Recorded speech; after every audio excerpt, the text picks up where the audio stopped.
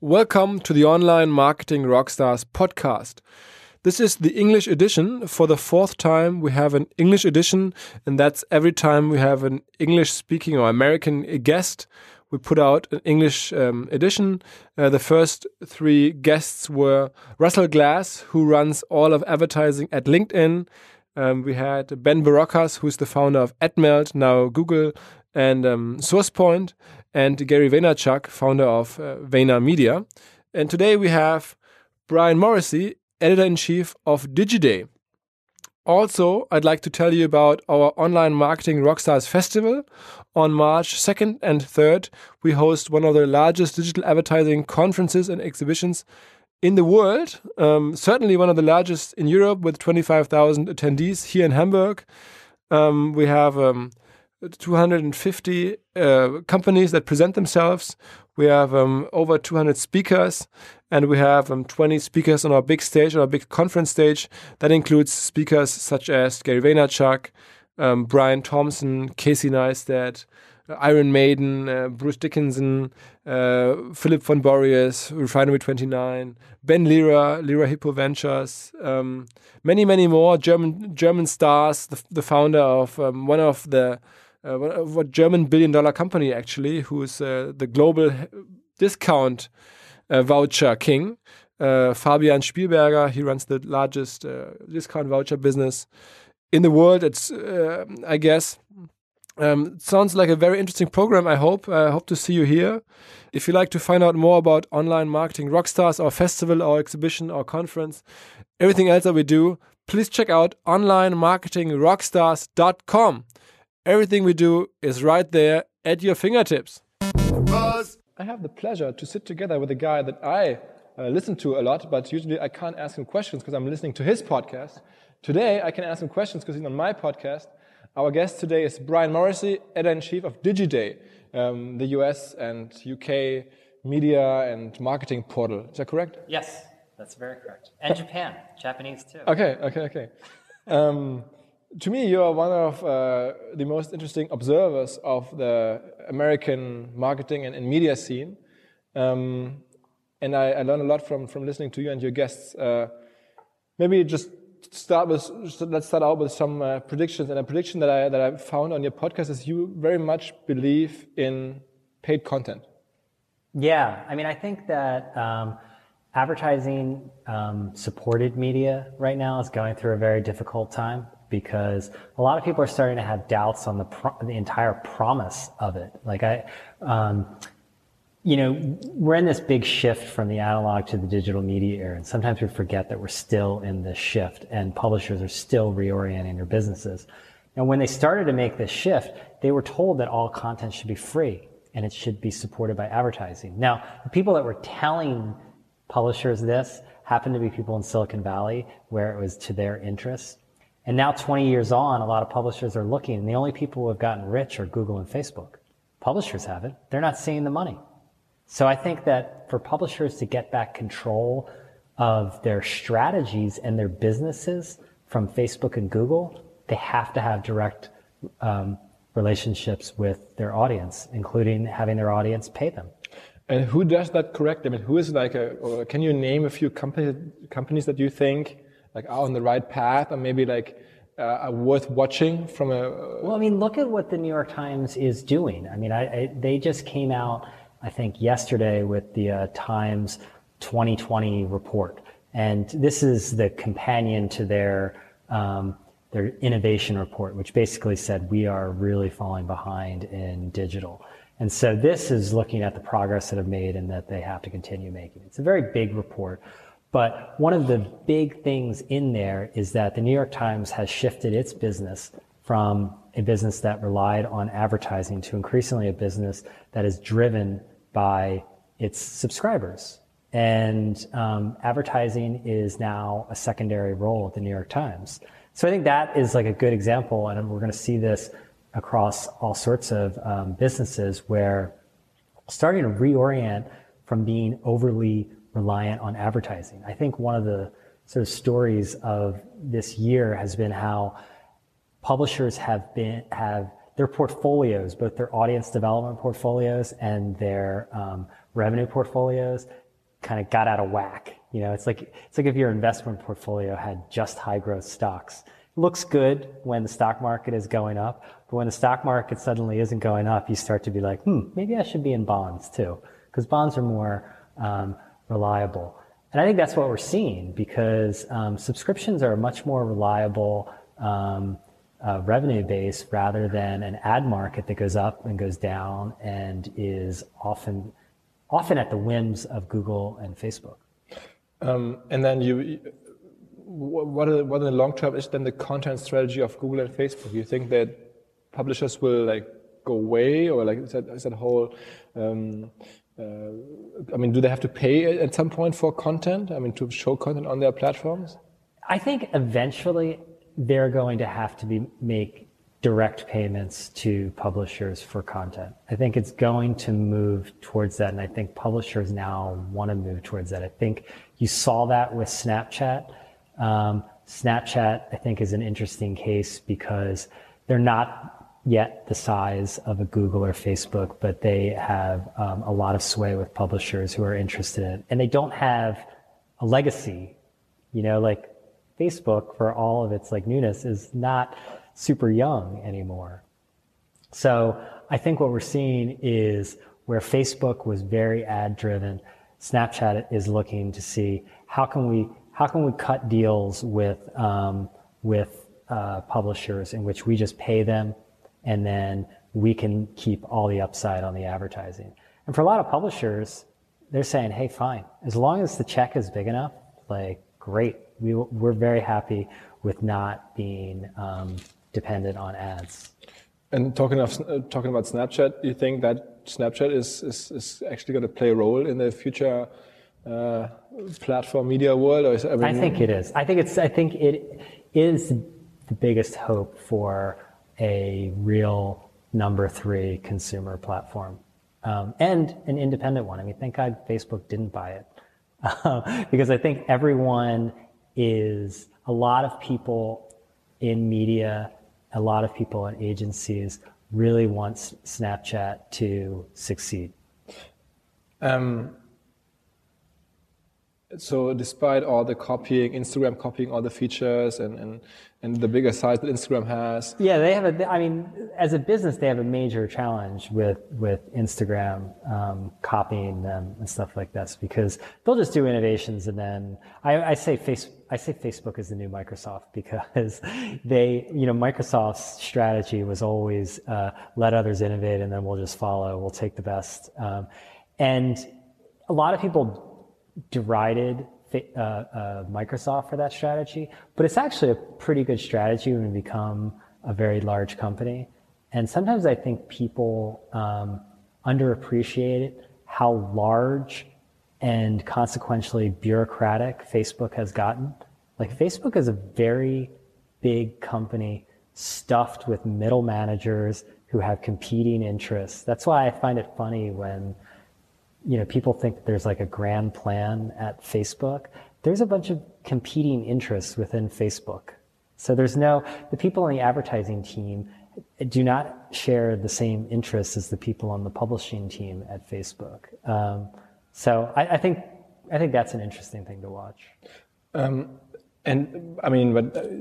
just to just finish up on that, yeah. There's analysts in the US, and we had on Scott Galloway from the US on stage last year, and I follow him a little bit, and he clearly says Snapchat is not going to even come through to the IPO. Not even the IPO is going to happen because Instagram is hurting them so badly today already. And if he publishes something on Snapchat and something on Instagram and the same product, the response and the engagement is so much higher on Instagram. So you don't see that? You're still positive? I'm still positive on Snapchat. I would bet that their IPO is going to happen. Yeah? Yeah, it's going to happen.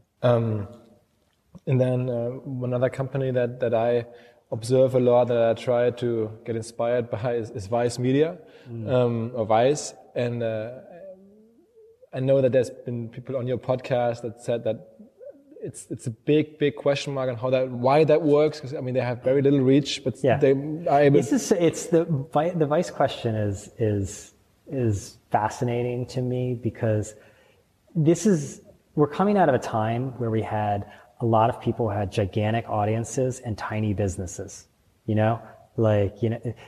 BuzzFeed, even, like, their business is tiny. Business Insider, like, their business is tiny compared to their audience. Now you can look at it and say, wow, there's so much, obviously Axel Springer looked at it and said, wow, there's so much opportunity here. Look at how big this audience is and they're barely monetizing it. Or you can be like, holy shit, maybe that's not a good business. And I think Vice is interesting because it's always been the total opposite. It has a very small audience. Its digital numbers now, finally, people are waking up to the fact that they're completely made up, because they roll up a bunch of viral sites as Vice Media, but they're using a trick in ComScore called traffic assignment, where Vice can pay someone to give their ComScore credit to Vice. Okay. Even though they're not operating these sites. It happens on the German market as well. Yeah. Oh, really? I'm familiar with that trick. Yeah. It's so, I think it's sketchy. Yeah, it is. I mean, in the German market, nobody knows that. I mean, it's happening. And, look, gullible media planners, the media buying industry is so screwed up that, they cycle through 24-year-olds enough that these kind of tricks work. But, Vice has always monetized extremely well. They've always been very good at getting brands to pay them a lot of money based on a cool factor, based on, I don't know, Shane Smith getting drunk with the CMO at Cannes or something. Whatever it is, I don't know if it scales, but it's very effective. Now, to me, it's the opposite question. How long can that last? How long can you have a media company that doesn't have a very large audience command these kind of big priced ad deals? They've made a move into TV that hasn't worked. Nobody watches. It's the same problem again. Like, it's kind of amazing that they've pulled it off to this degree, is that they've built a very large business on the basis of a very small audience. And they still haven't figured out the audience piece. And then you just mentioned it. I mean, Business Insider is of special German interest now that Axel Springer bought it. And I mean, I'm on it. We're going to start to call it the German site, Business Insider, German aggregation site. What's the perception of that deal in the US? What's the perception maybe of Axel Springer's strategy in the US? Axel Springer gets a lot of attention because, usually it's American companies coming to Europe, let's face it, rather than the opposite way. I mean, for a bunch of reasons. I mean, American companies typically are more well capitalized because they're VC markets, and also it's harder to break into the U.S. market because it's big, but it's very deep. I mean, there's a lot of competition in the U.S. And I think Axel Springer has been interesting in media circles because it's one of the few European media companies that has been aggressive for a variety of reasons. It's got a bunch of cash, right? Yeah, obviously, yeah. The Business Insider deal itself, I think, raised some eyebrows because, again, they hadn't built the business to match the audience. They proved that they could cobble together a fairly large audience, not to everyone's liking by using crummy headlines and doing a lot of aggregation. But with some really solid good work, but the basis of it was that, and I don't know if Business Insider I don't know if they're poised to make this leap into from an era where it was all about building a really big audience, often through Facebook and through platform distribution, and then monetizing that audience through display advertising. This was a display advertising business until like a year ago. I mean, nobody in their right mind, I don't think, would invest or buy at a premium a media business that is a display advertising business in 2017. That's interesting, because I mean that maybe an insane person would. So I mean, when saying that, you're also saying display advertising has seen its best days. Is that yeah, I mean it's clearly a product in what do the analysts call it, like secular decline. And those kind of things are fine. You just manage the decline and try to milk money off of it. I mean, the display advertising business has been completely and irrevocably commoditized. Nothing is going to change that. There was this sort of period in the mid 2000s or late 2000s where there was this idea that display advertising, like, if only it was done, it could be done better, and like, it was going to be innovated with these new units and stuff like this. And then everyone shifted to mobile, and I think it's kind of over. Google and Facebook own that market. And so your outlook for all these rocket fuel companies, AppNexus companies, whatever you name them. I mean, there's Pubmatic and so many different players that try to. Yeah. It's getting very tough for them. Yeah, I mean, look, what Rubicon Project just put themselves up for sale a couple of days ago. I think every company that is reliant on display advertising still, particularly desktop display advertising, is kind of screwed if they haven't already transitioned their business. So it's the publishers as well as the middlemen or the technology companies around that. Yeah, absolutely. And what's is there a way out for these middlemen, for all? I mean, the Lumascape, and there's so many middleman companies. I don't think Terry knows the Lumascape. But you know what I mean. I mean, this one famous chart where all these advertising technology companies are on. Is there a way out for all these advertising technology companies? Yeah, look, I think everyone has been waiting for the ad tech shakeout, and it's slowly been happening, like it's not like an all at once thing. It's like a drip, drip, drip. We saw like Audience Science is cutting back. That just came this week. Rubicon already went through this. Pubmatic already went through it. You're seeing deals where the VCs make no money. I mean, clearly the market needs to consolidate because they're fighting each other when Google and Facebook won. Like Google and Facebook have already won. I think Fred Wilson had a blog post recently that like that he would never fund like an advertising business now because it's Google and Facebook's game.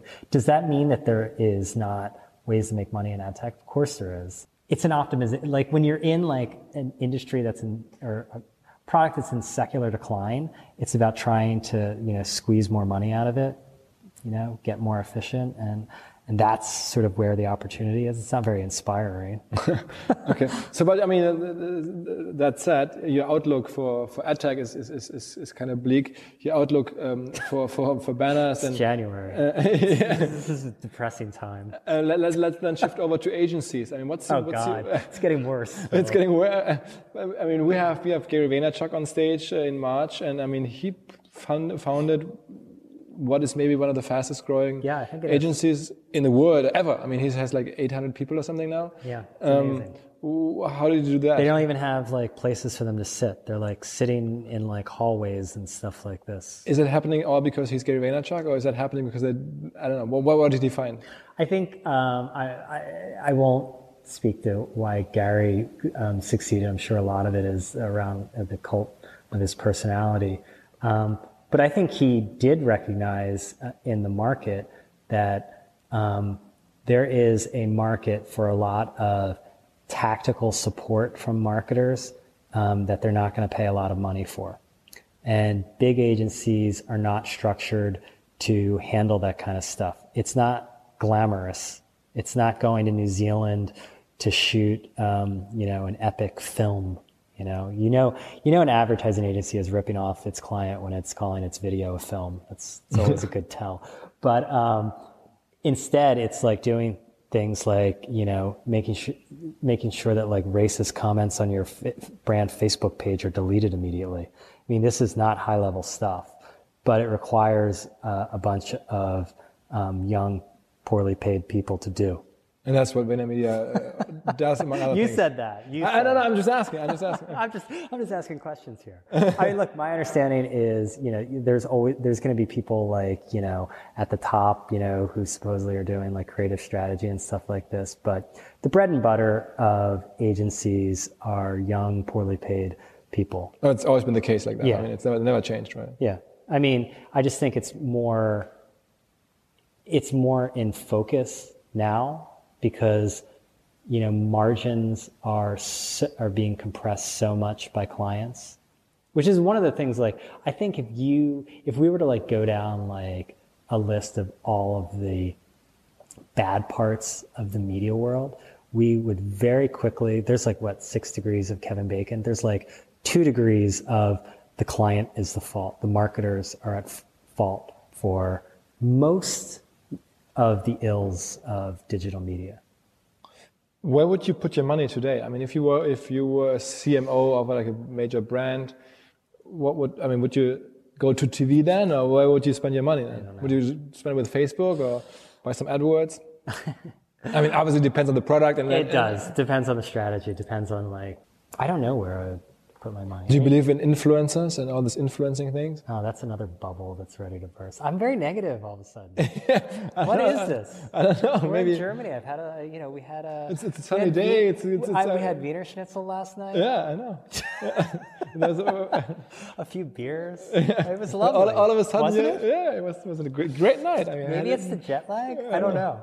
I think influencers are another one of those things where.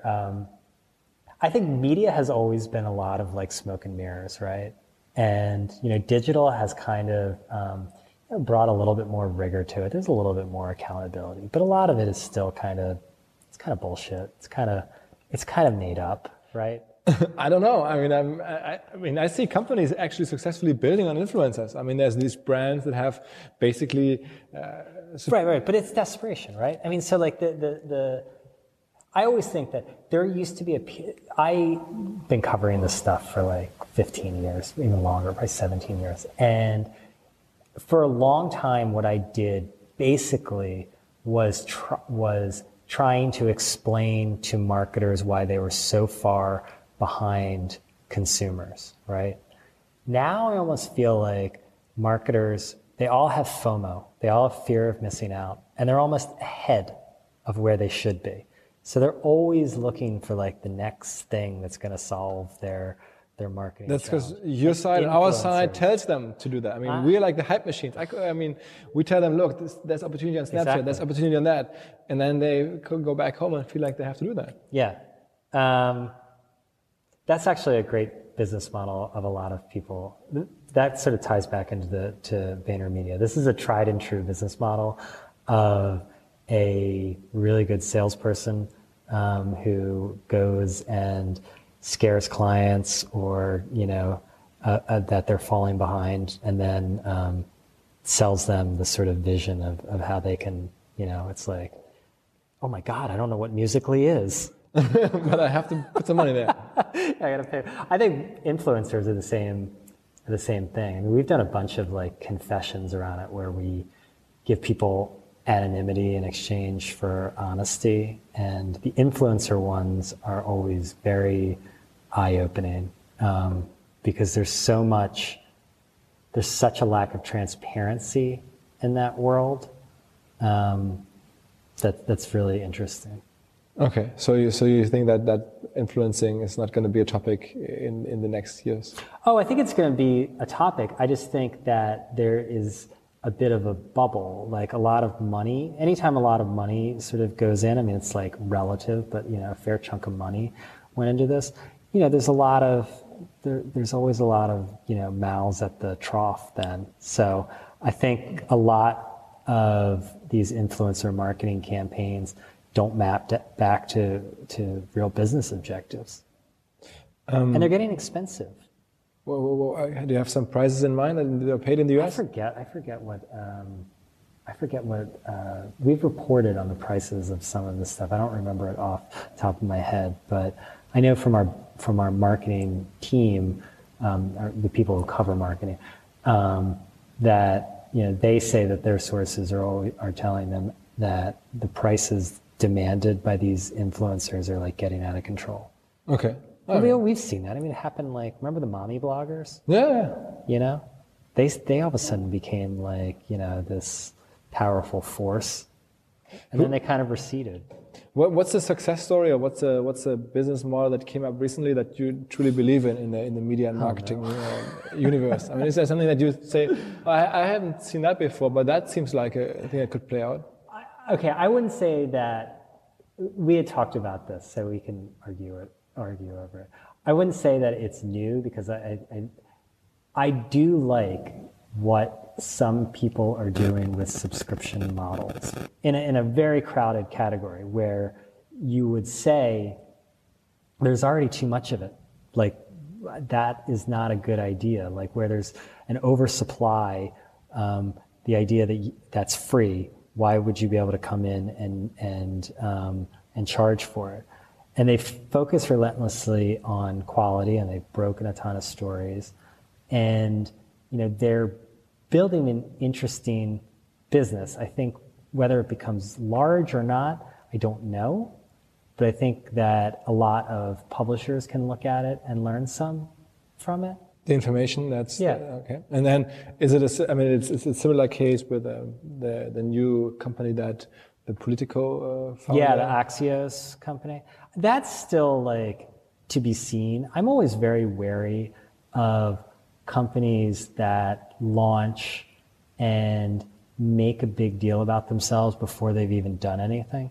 To me, I guess maybe that strikes me as sort of weird. People who are they keep talking about, oh, we're going to do stuff people haven't done before and stuff. I kind of prefer people to just why don't you do it and then talk about it later, or maybe not even let other people talk about it. Mm-hmm. So, I mean, I think it helps with recruiting and stuff like this, but, and maybe investors like that kind of stuff. They want to feel good about the fact that they gave someone a bunch of money and now they're out everywhere talking about it. And anything else besides the information? I mean, do you agree with that? Yeah, absolutely. I mean, it's always, it used to be You're building an interesting business. You're not going around talking about it all the time, right? I talk about it a lot because I have to. Yes, because you're building the business, but not oh my God, Philip is so great because he's in Hamburg building a really interesting and sizable business. I try not to self-promote too much. But I mean, I also see that how it works for guys like Gary and everything. I mean, I watch what a Tim Ferriss does. What do you think of a Tim Ferriss story? I mean, he's extremely successful with all that thing. Yeah, I don't get it. I don't know. Maybe it's just because of my personality. It would seem exhausting to be. I mean, I guess that's why Gary is who he is and Tim Ferriss is who he is because I would never want to do that. Would you? It would seem exhausting to be on all the time. Yeah. I mean, but Gary is on all the time. He is always on. For him, it's probably the way he works. I mean, he gets a lot of feedback, and that's what he feeds off. And then he says it. He said it on our podcast that his narcissistic self is enjoying all this feedback and all these selfies and all these things. And maybe it works for him. I mean, then good thing for him. He can make money with that. Huh? Yeah, I will say this, Gary. It is. I don't think it's an act. I will say that. Just over the years, he's done I'm probably one of 19,000 people who have somehow entered into his orbit briefly over the last several years, and he would periodically drop me a note how's it going, B? How are things? And I'm fine. Why are you? But I'm and what I end up thinking, I'm is he doing that for the other 19,000? It's possible. I mean, I find him at least. I mean, so if you come to Online Marketing Rockstars, you'll get to meet Gary Vaynerchuk, and every few years he'll check in with you. Yeah. I mean, but I mean, what I have to say about him is, I can't follow everything he does because he puts out a podcast every day now. He puts out a photo every couple hours. I can't follow everything, but as you said, I find he's not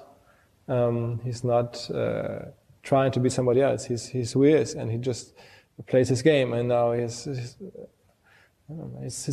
calls it social documentation. And I mean, there's millions of people that like to see that. I mean, and he understands. I mean, he's completely aware of the rules. I mean, he's leaving his kids out, his wife out. He's just doing that for his business side of his life. And I mean, I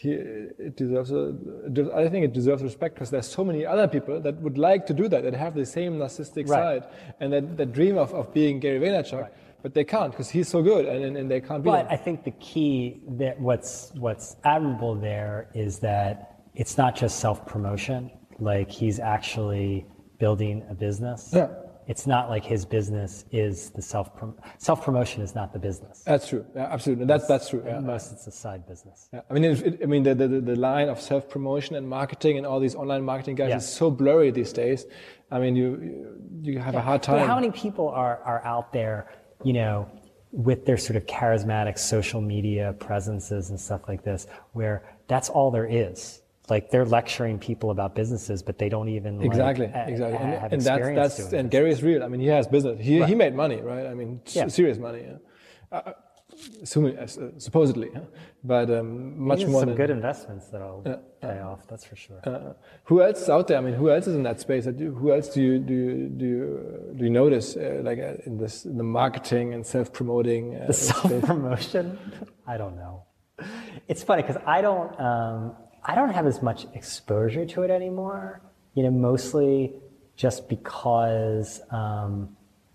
You know, our own business, it takes a lot of time and energy and focus and stuff like this. So I find increasingly, and I've tried to do this in 2017, I'm trying to tune out a lot more things. Like, you know, we've got a good team and stuff like this, and they're out. Like, I don't go to CES. I don't think I'll ever set foot in South by Southwest anymore and stuff like this.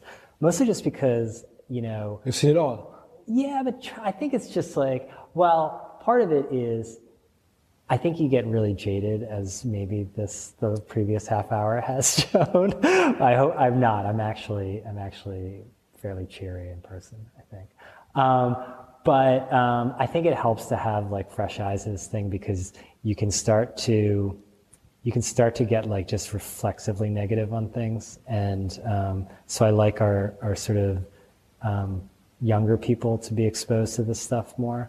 But it also gives me a chance to really just focus internally and on our own business and our own like company and stuff. Because I think sometimes you get too focused on like what's going on in the environment, and you lose sight of the you know, inside your own organization and company and stuff. So I would like to, you know, I want to spend less time on Twitter and more time like having like coffee with people who work for me. Okay. That's like sort of my social goal. One other thing that's going on in the US these days, and that in my mind is at least a little bit related to digital marketing, is the new president-elect, who is at least he's very successful in digital marketing. Is that correct? This is like very polite of you to say. Yeah, I mean it's very very respectful of our soon-to-be new president. Yeah. Yeah. I mean, I think if you talk about you know, brand challenges, America's going to have a brand challenge for well, hopefully 4 years, maybe 8 years, unfortunately. You know, I think Trump is not necessarily a marketing phenomenon. I mean, I think it's a larger issue that we're seeing across a bunch of societies that are grappling with modernization, basically. You know, people see their economies changing, they see their societies changing, and there's a societal chunk of people who don't like that. There's a group of people in Germany who don't like, you know, people wearing a headscarf down, you know, the street or something. And there's a group of people in America who feel the same way. And there's also a group of people who just who feel sort of disconnected, I think, with how the economy is evolving. I mean, it's benefited a large group of people tremendously, but it's created a lot of losers. And I think that Trump's been able to tap in to this discontent with how things are evolving. And they're all different things. And everyone wants to pin it on one thing. It's not like all the people who voted for Donald Trump are racist. Some are. But some are, people who understandably have seen their livelihoods completely changed from underneath them, while a large group have been telling them, well, you should just sort of retrain yourself as a nurse instead of, since the paper factory closed down. And, these guys are like, no, I don't want to be a nurse. I think Trump was... he was very good at identifying that, where a lot of people missed. And I think the sort of marketing part of it was a little bit secondary. But he obviously knows how to market and how to manipulate a media system that is in many ways broken. Have you followed the story about this Cambridge Analytica company that supposedly had this very advanced targeting? Do you ever notice how it's always after elections, whoever wins suddenly had this great data operation? I mean, he won it was such a fluke that he won, a complete fluke. And so afterwards people are trying to identify all these secrets to success and stuff like this. I don't think that there's an appreciable difference of the data capabilities or the polling capabilities of the Democrats and the Republicans. I always think it's, in hindsight, afterwards, the winners get a disproportionate amount of credit for their tactical choices, and the losers get a disproportionate amount of blame. I mean, I would bet if you look across the U.S. marketing events the next couple of months, there will be a lot of people that have supported Trump and be telling their story and be invited to their story, and nobody from the Clinton team will be presenting they're taking that off their LinkedIns. I remember when Obama won. All of a sudden, Blue State Digital was this miraculous thing that Obama used this thing called social media in order to triumph. When in fact, Obama triumphed because he's a once-in-a-generation politician. No offense to Blue State Digital, but I think Trump happened to be, it was a perfect storm. There was an article in a Swiss magazine, and it got so much attention in the German digital and marketing industry. Everybody I know read this article about how this British company with some advanced metrics and software helped Donald Trump target the right people and tell the right messages, and is able to detect by 5 or 6 likes or 7 or 8 likes on Facebook who that person is and who he would vote for, and if it makes sense to target him with ads or not. And it got a lot of attention. And I think it got a lot of attention, but I think my suspicion is that a lot of this stuff gets attention and undue amount of credence because not everyone, a large group of us is very confused how this could happen. And we want to find some rational explanation or a series of rational explanations for something inexplicable that happened, that simply is not in our conception of reality. And so if we can find a bunch of rational explanations relating to data, demographic changes, and all these sort of things, that will help us sort of come to terms with what was just a completely inexplicable event. What you could say.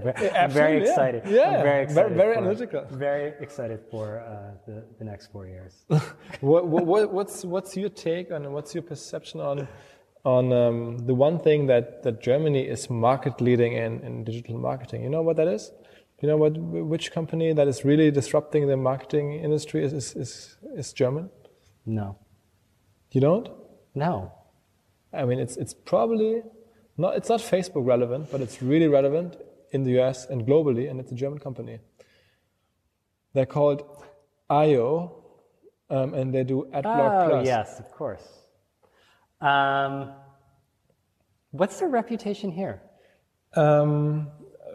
Very mixed. I mean, obviously, millions of people like what they do and use the product and block advertising. The publishers don't like it, and many of the middlemen that have to pay to get their ads whitelisted. Nobody likes them. They don't like that. But I mean, the model is successful in the end. Yeah, to me, what's more interesting than ad blocking is the reasons driving it. And I think the reasons, to go back to one of our earlier parts of the conversation, is publishers have lost control over their businesses in some ways. They've lost control of their strategy. They've lost control of their monetization. They're forced right now, but they choose to. They're forced by the system in order to make money. They have to do things that are not in the interests of their audience. And that's why I'm interested in models like the informations and moving to subscriptions, because it's really hard to operate a business where you have to every day make choices that are not in the interests of the person who's consuming your product. And as long as you decouple the way you make money from the product that you're making, you're trying to serve two constituencies, and it's really hard. It's doable, but it's hard. And so what does it mean for AdBlock? AdBlock, is that a company that's going to be around for a while, or is it? I don't know if that company will be around. I assume that it's going to become like a chronic condition. It's kind of like DVRs. When TiVo came on, I remember people were saying, "Oh, it's going to kill TV advertising." TV advertising is still with us. DVRs are still with us. I think that there'll be, publishers. Look, a lot of the stuff is blocking, at least in the U.S. Most of this is blocking desktop display, and that's that anyways. Yeah, so it's like, okay, who cares? They're solving for a declining asset. So maybe then AdBlock Plus is also suffering from the display advertising problems. Well, they have to move to mobile. I mean, let's face it. I mean, you talk about all these businesses that are challenged because they're focusing on sort of yesterday's news with desktop and display. I mean, they're kind of the same way, unless they can start to get real uptake on mobile. And then their problem is most of the consumption time is happening in apps. So I don't know. Good luck. So to end this podcast on a positive note, I mean, you mentioned the information as a company that you are hopeful for, or that you're looking with a positive interest. Yeah. To be fair, mostly because we have our own subscription program rolling out that we've rolled out. So I'm very interested in it because I want us to figure this out too. I think that direct payments are going to be an important part of our model. And is there any classic media or advertising company that you think is doing a good job? I mean, they all are challenged. The world is changing and they all are getting disrupted here or there. But is there a management team or a company that you think is like a bigger company that you think is doing a good job and can be an inspiration to our listeners? Yeah, I mean, look, I think that there's parts of what a lot of people are doing that I like. I mean, I'll just cite one. I'm impressed by how The Atlantic is changing its business. I'm impressed by what they're trying to do with Quartz. I don't know if it will end up working in the long run, or if they're building a lasting 100-year brand with Quartz. But I think the fact that they have leaned against a lot of this commoditization with custom ads and I think for the internet, a high enough commitment to quality, I think is reassuring. And I think it's reassuring that it came out of a very old legacy media company. I think there's stuff going on at Bloomberg that I think is fascinating, really interesting. I think Justin Smith is one of the smarter guys in media, the CEO of Bloomberg Media. But then again, it's very nice when you have a terminal business that pays the bills. I wish we had a terminal. Digiday terminal. Pay us $50,000 a year, you get a box. And a monitor. Yeah. Okay. Thanks for sharing all that, even though some of your observations are critical or at least skeptical on some of the... Skeptical. Let's go skeptical. Skeptical on some of the developments that we see in the industry. But I mean, it's good for us. I mean, since we are the rockstar brand and we'd like to see stuff positive, to hear a voice of caution and of an adult voice of doubt here and there. So thank you for sharing and thank you for being on the podcast. Thank you, Philip. Buzz.